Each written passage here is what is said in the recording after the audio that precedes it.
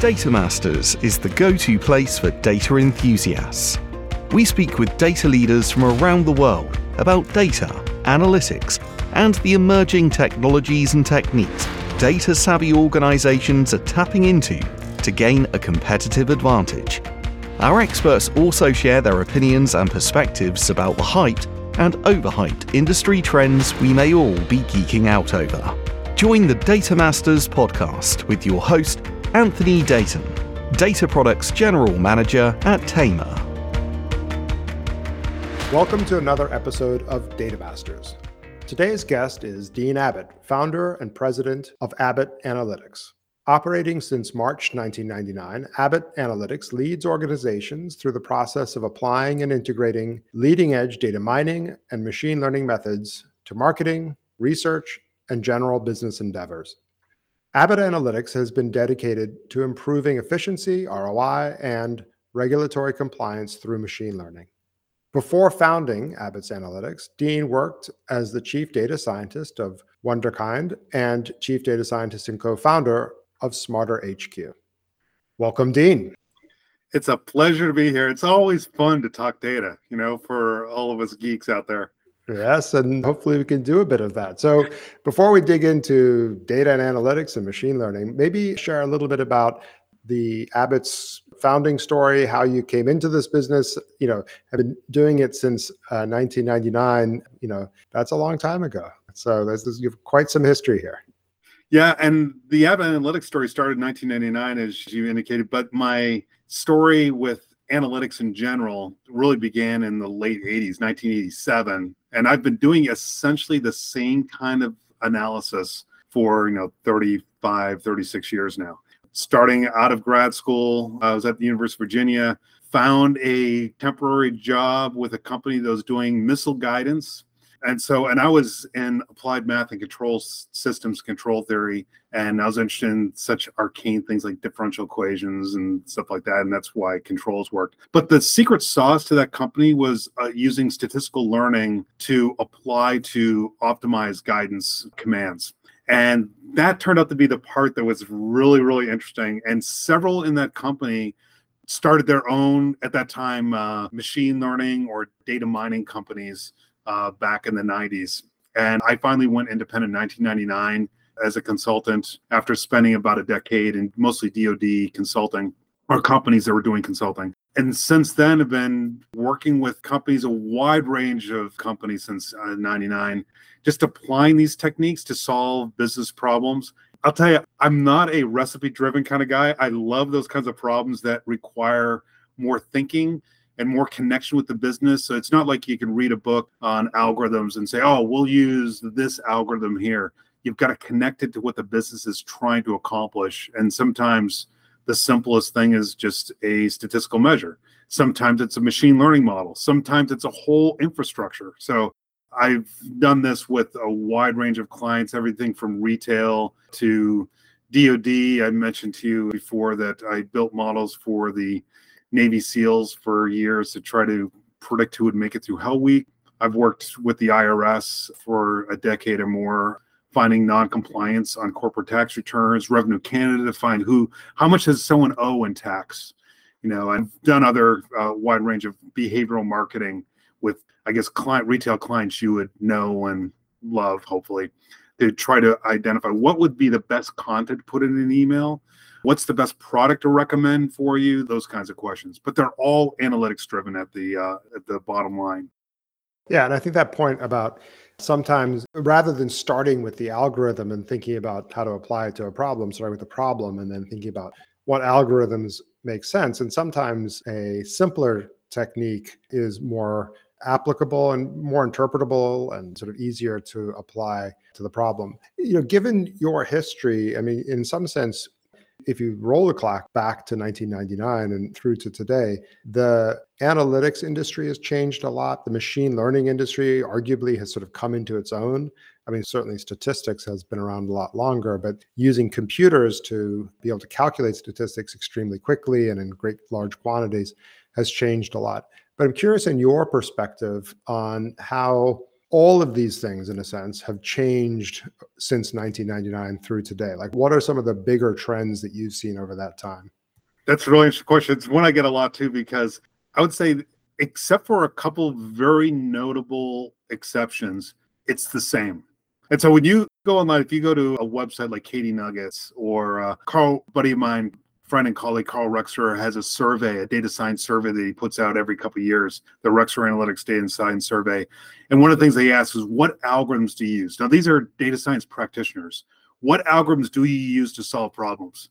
Number one, linear regression or logistic regression. Number two, decision trees. Number three, k-means clustering. It's the same story, and it's been like that for decades.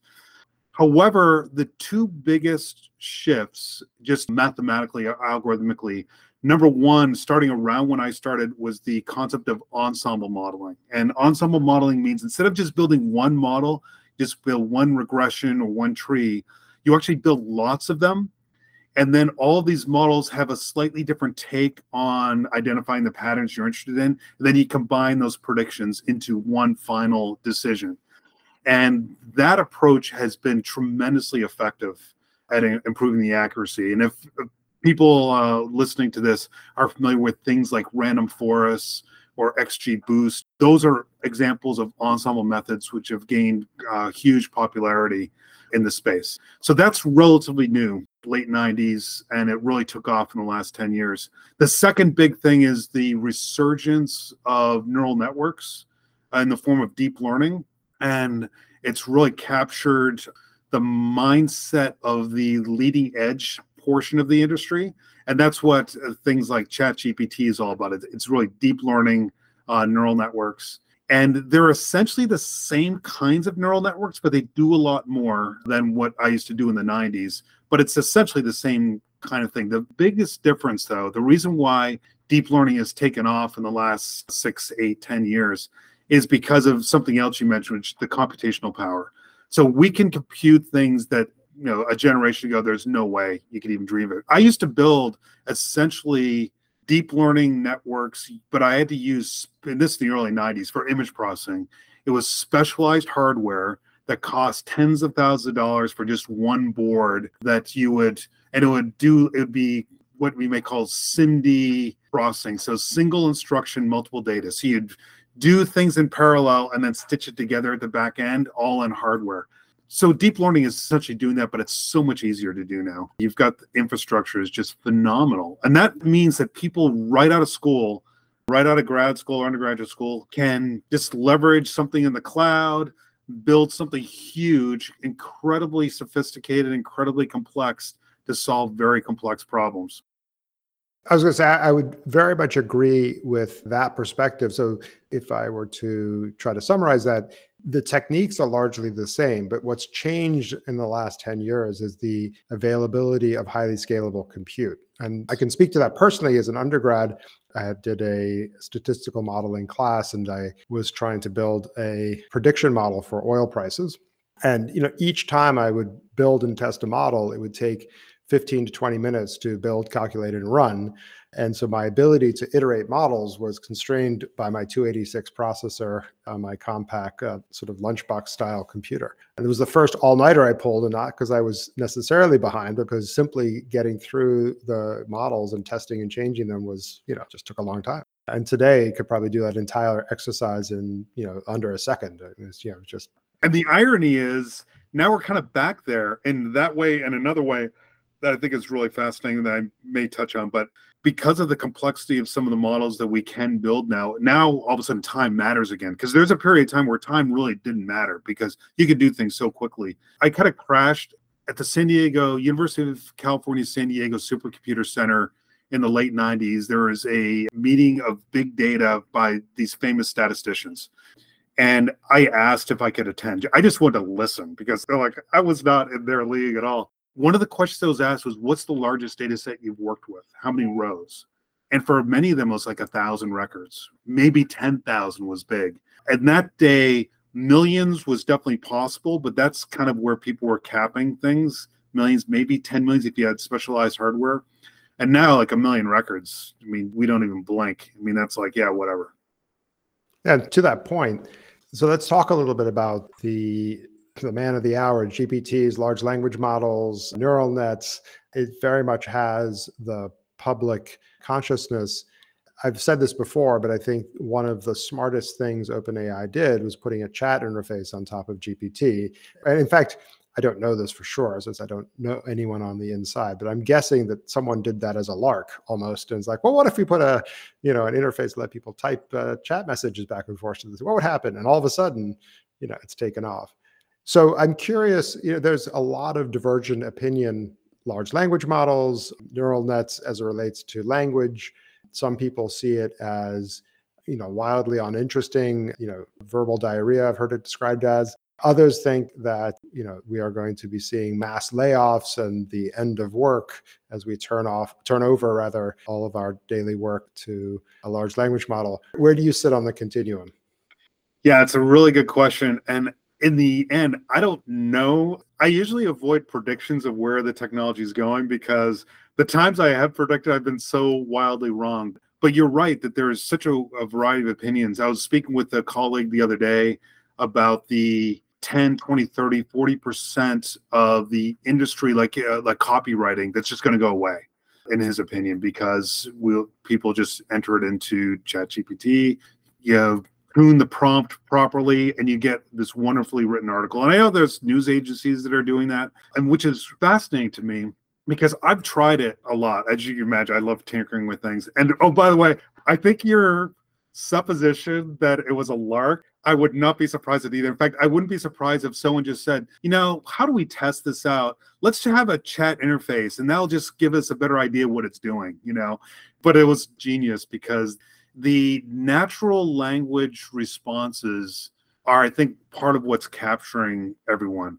Now, this is not new. There are other language models that do this kind of thing. In fact, I used to, for fun, 10, 12 years ago, we used to go to this website to enter my name, and it would generate a random mathematics paper, 10 pages in length. And it was funny as anything because all the language looked like math, but it's garbage. ChatGPT is not garbage, but this is completely garbage, but it read very mathematically correct. In fact, they claim that they submitted to some conferences and got their papers accepted, that kind of thing. But my point is that this is not new. What is new is for such a large language model that's so comprehensive and not so narrowly focused like math is able to respond in cogent ways to any prompt you give it. It's really a phenomenal architecture, and it's a phenomenal approach. And remember, this is one model, and I'm using that not in a very specific way, kind of a nefarious, no, not even nefarious, just kind of an abstract way, one model doing all this. So there's good and there's bad with it. I've used ChatGPT myself to generate Python code. Say, generate to do X, and it'll generate some Python code for me.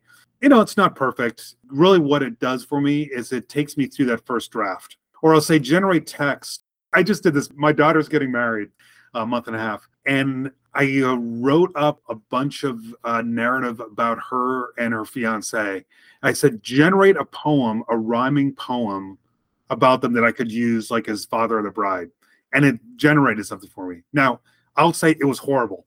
I mean, that's not something I would ever read. It was correct. It had the correct information. It had rhyming patterns, but it so lacked creativity. And I think that's what I'm trying to get at from a writing standpoint. My experience with it has been it's factually kind of interesting and plausible, but it doesn't contain style. I know you can generate, if you can prompt it properly, maybe you can get better style out of it. But the other part of it that is a little concerning to me is it will regurgitate or will spit out information that comes across as authoritative and correct that's completely wrong.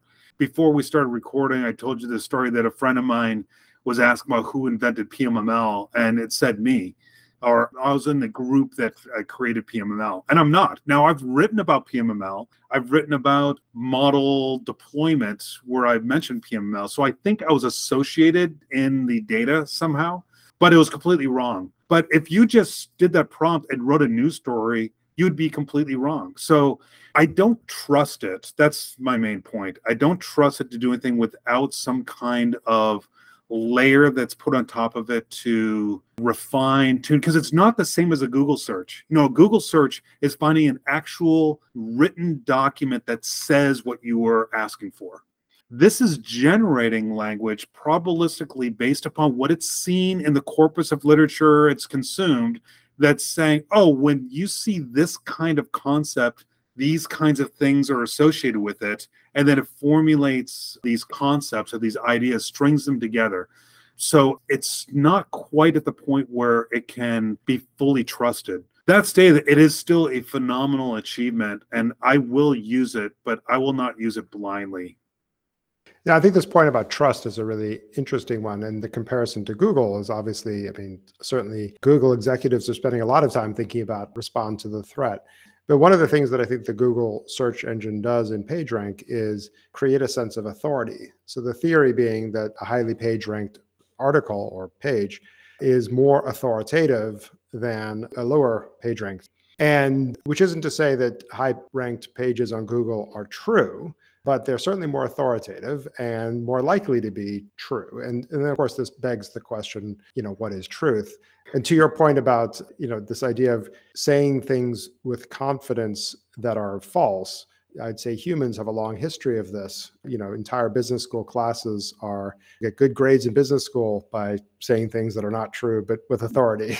It's almost a core skill of a CEO is to be able to speak with authority about and make stuff up.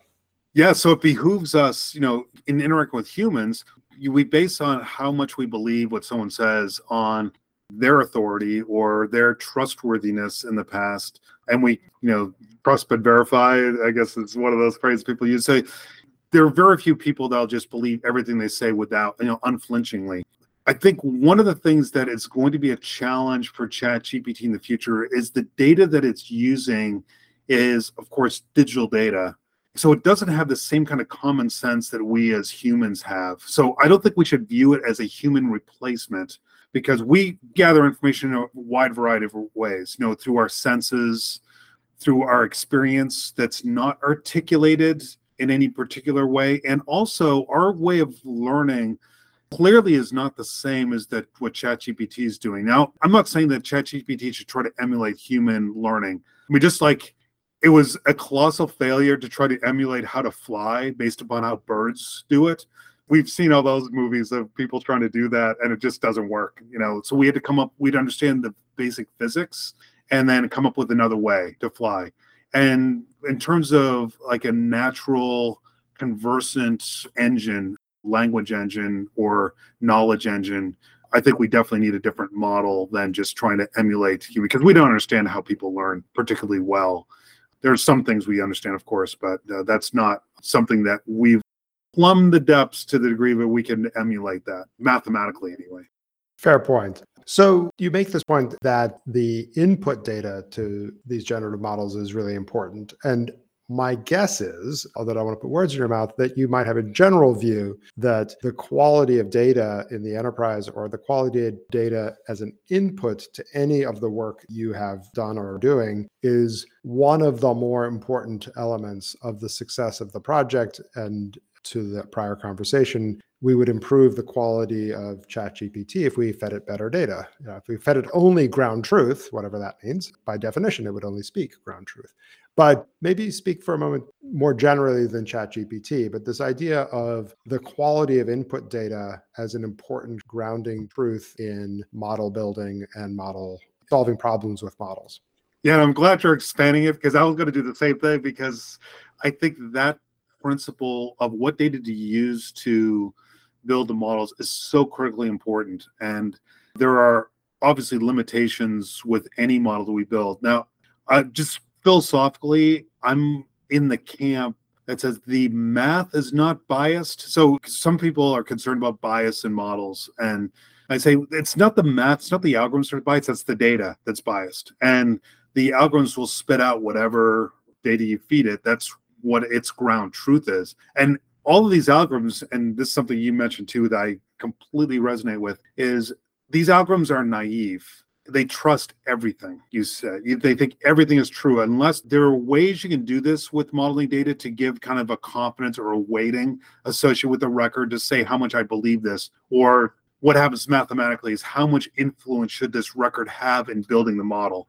So you can get fractional weights if it's a low source. Most people don't do that. Most people just say, here's a bunch of data, away we go. So there is going to be bias undoubtedly in every data set we bring to the picture. It's important to understand what that bias might be. And sometimes the bias is a good thing because we're trying to make specific decisions. So for example, if I'm in retail and I'm trying to predict, like, what's the likelihood someone's going to purchase something on the website in the next week? So what should that set of data be that I use to build the models from? Now, you could say, I only want to know that answer for people who've bought something in the past. Okay, so that's fine. So that's a subset. That's a bias sample. Of course, they're more likely to buy something again. But of course, if that model gets applied to the broad population, we have no guarantee that it's going to do well. I mean, it might by chance or by happenstance, or it may be that the patterns of behavior are the same between people who've bought something in the past and those who haven't, but probably not.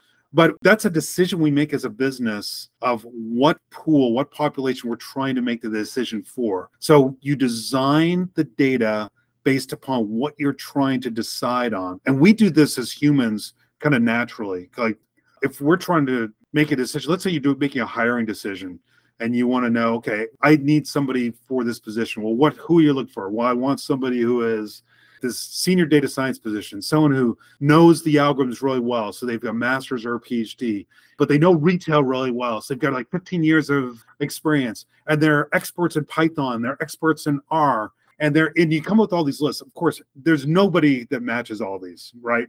And that's the way a lot of these recs are created. But what do we do as people? When we're looking at this, internally, we trade off how important each of these are when we're looking at this data coming in. And the algorithms don't know how to do that. They treat everything equally. So how do we achieve that? If we have a sense that, okay, all these things are true, but we really want to bias our pool more toward understanding the algorithms and they can learn the retail part on the fly. So that means, well, it's good that they have that, but that's not critical. So what does that mean for the data?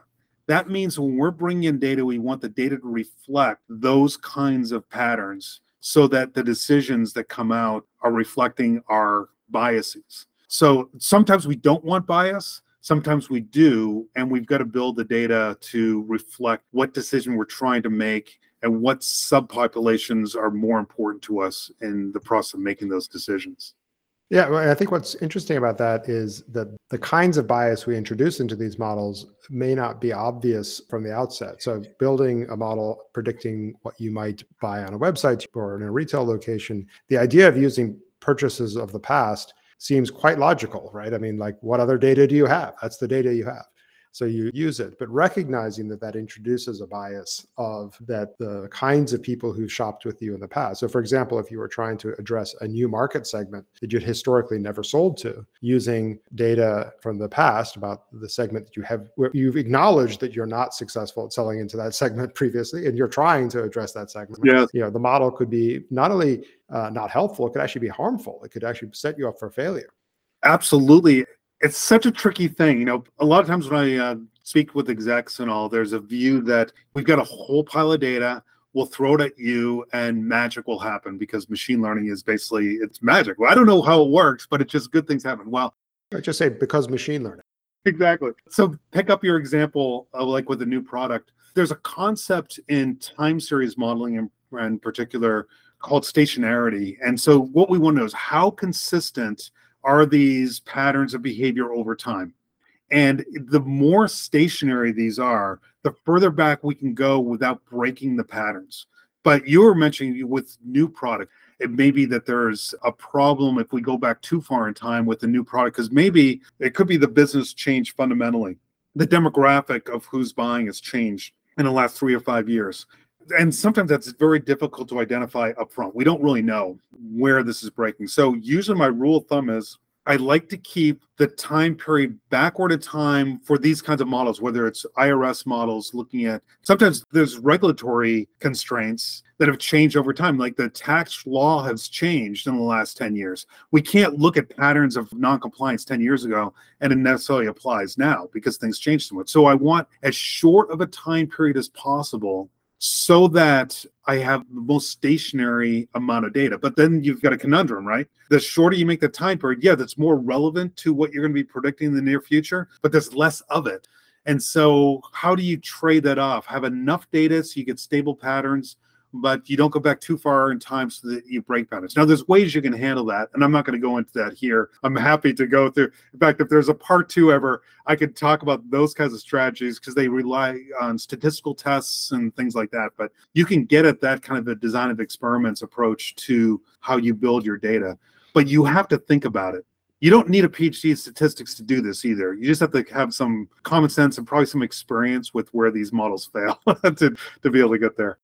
So speaking of experience, and you brought up the IRS and the Navy SEALs, you're really welcome to pick either of those examples. I'm trying to decide whether it's better to ask you about spectacular failures or spectacular successes, since both are fun. But maybe share a practical example of how you've seen this work applied. Let me mention one first, and if there's time, I'll mention the second one. One of the most surprising successes was I was building models for the Defense Finance and Accounting Service, which are the government accounts. And I think this gets at a real core business question about what algorithms you pick and what data you use and how you decide what's good or not. So the problem here is this: people submit invoices to the government, and some of them need to be investigated because, people are people and they try to defraud the government.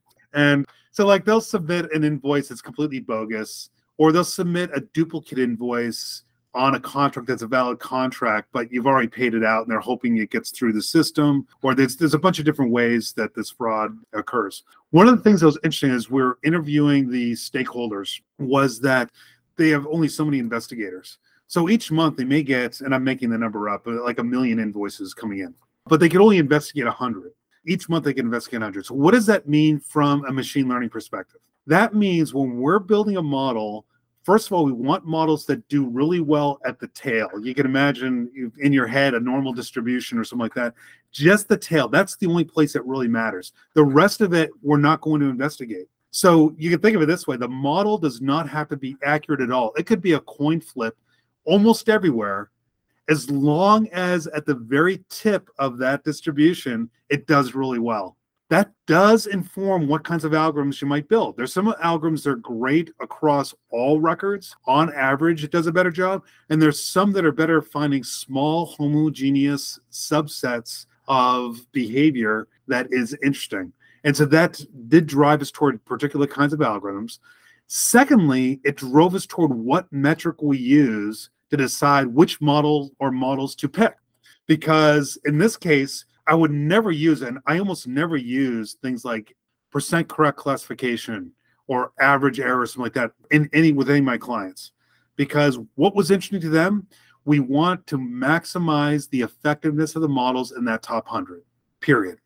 So we picked the models that did the best job at that small subset, regardless of what the rock area in the curve was, regardless of what, whatever classic metric, precision and recall or anything like that. We didn't care. And that was really successful because that gave them a better list to give to their workforce to investigate.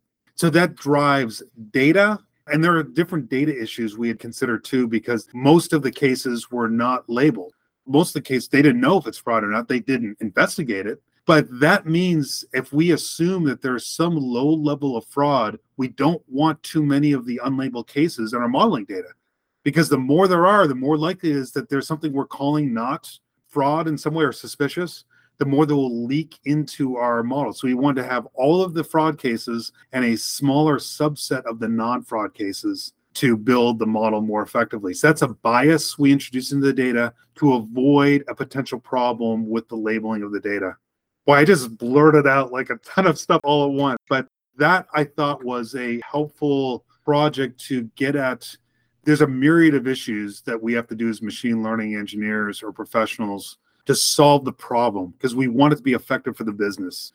Of course, and I think it speaks to this broader point, which is those things have changed a lot over time. So you do them very differently today than you might have done them in the past. And you're thinking a lot about what data is being brought into the process, what algorithms you're selecting. And it's not just as simple as sort of, building a neural net and saying that must be the answer because we forgot what the question was. Maybe I'm going to go in a completely different direction for a second to sort of wrap up a little bit. You've had a long and illustrious career in this space. And I think you've pointed out very well that the space today algorithmically looks very similar to what it looked like 20 years ago, but there's some important differences in terms of how much compute is available and how we sort of approach problems. But what advice would you give to somebody who was just graduating their undergraduate today? They saw ChatGPT, they think that's super interesting. I should be doing something with that, and let's assume, make it a little easier, that they have some basic stats and math interest and or skills. They're not just a humanities major. What career advice would you give them? It's a really good question, because the buzz is around things like ChatGPT and deep learning, but the vast majority, and when I say vast, I mean like 99% of the problems out there to be solved are much simpler and much smaller, but very important. I've got a colleague, friend named James Taylor, who has this great picture of making business decisions. Says there are big strategic decisions. There's the big ones that require the complex models and things, and that's kind of the deep learning mindset of thinking, especially around image processing or language networks. But then there are all these simpler, smaller problems, but there are so many of them that in aggregate, they probably will generate more revenue or make your company more efficient than nailing these big strategic ones. And so I would say for the graduating undergrad or grad student, number one, don't be afraid of working with a company that is not data-driven yet, but wants to be data-driven, because there are so many problems to solve. To me, from a data perspective, almost all of them are interesting. So there are so many problems to solve out there.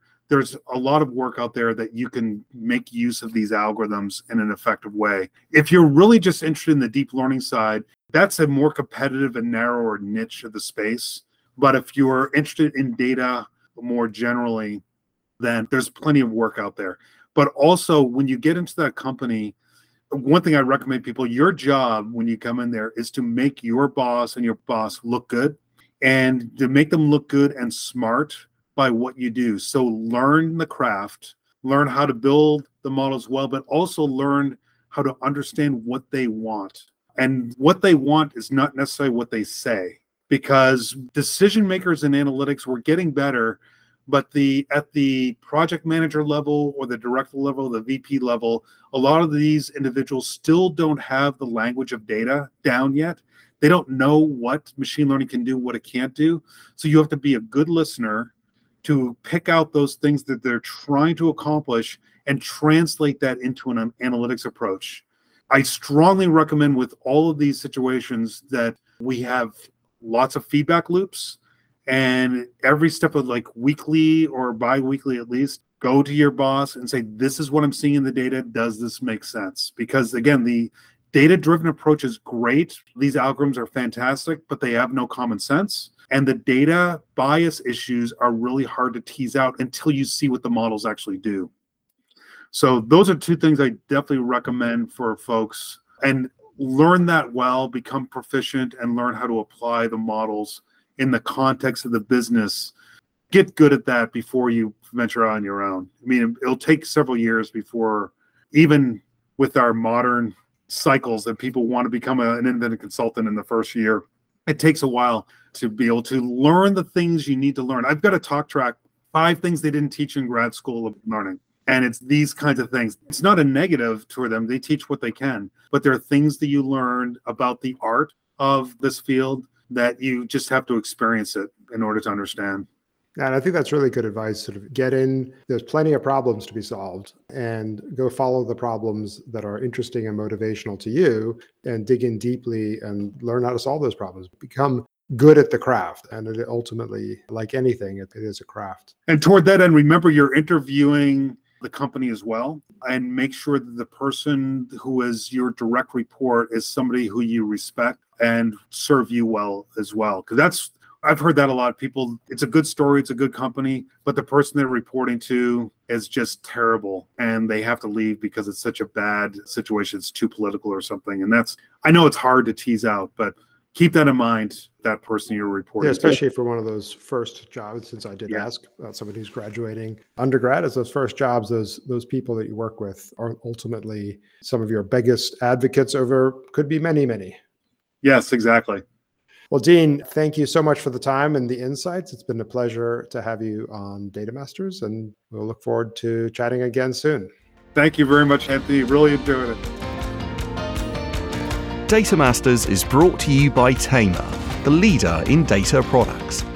Visit tamer.com to learn how Tamer helps data teams quickly improve the quality and accuracy of their customer and company data. Be sure to click subscribe so you don't miss any future episodes. On behalf of the team here at Tamer, thanks for listening.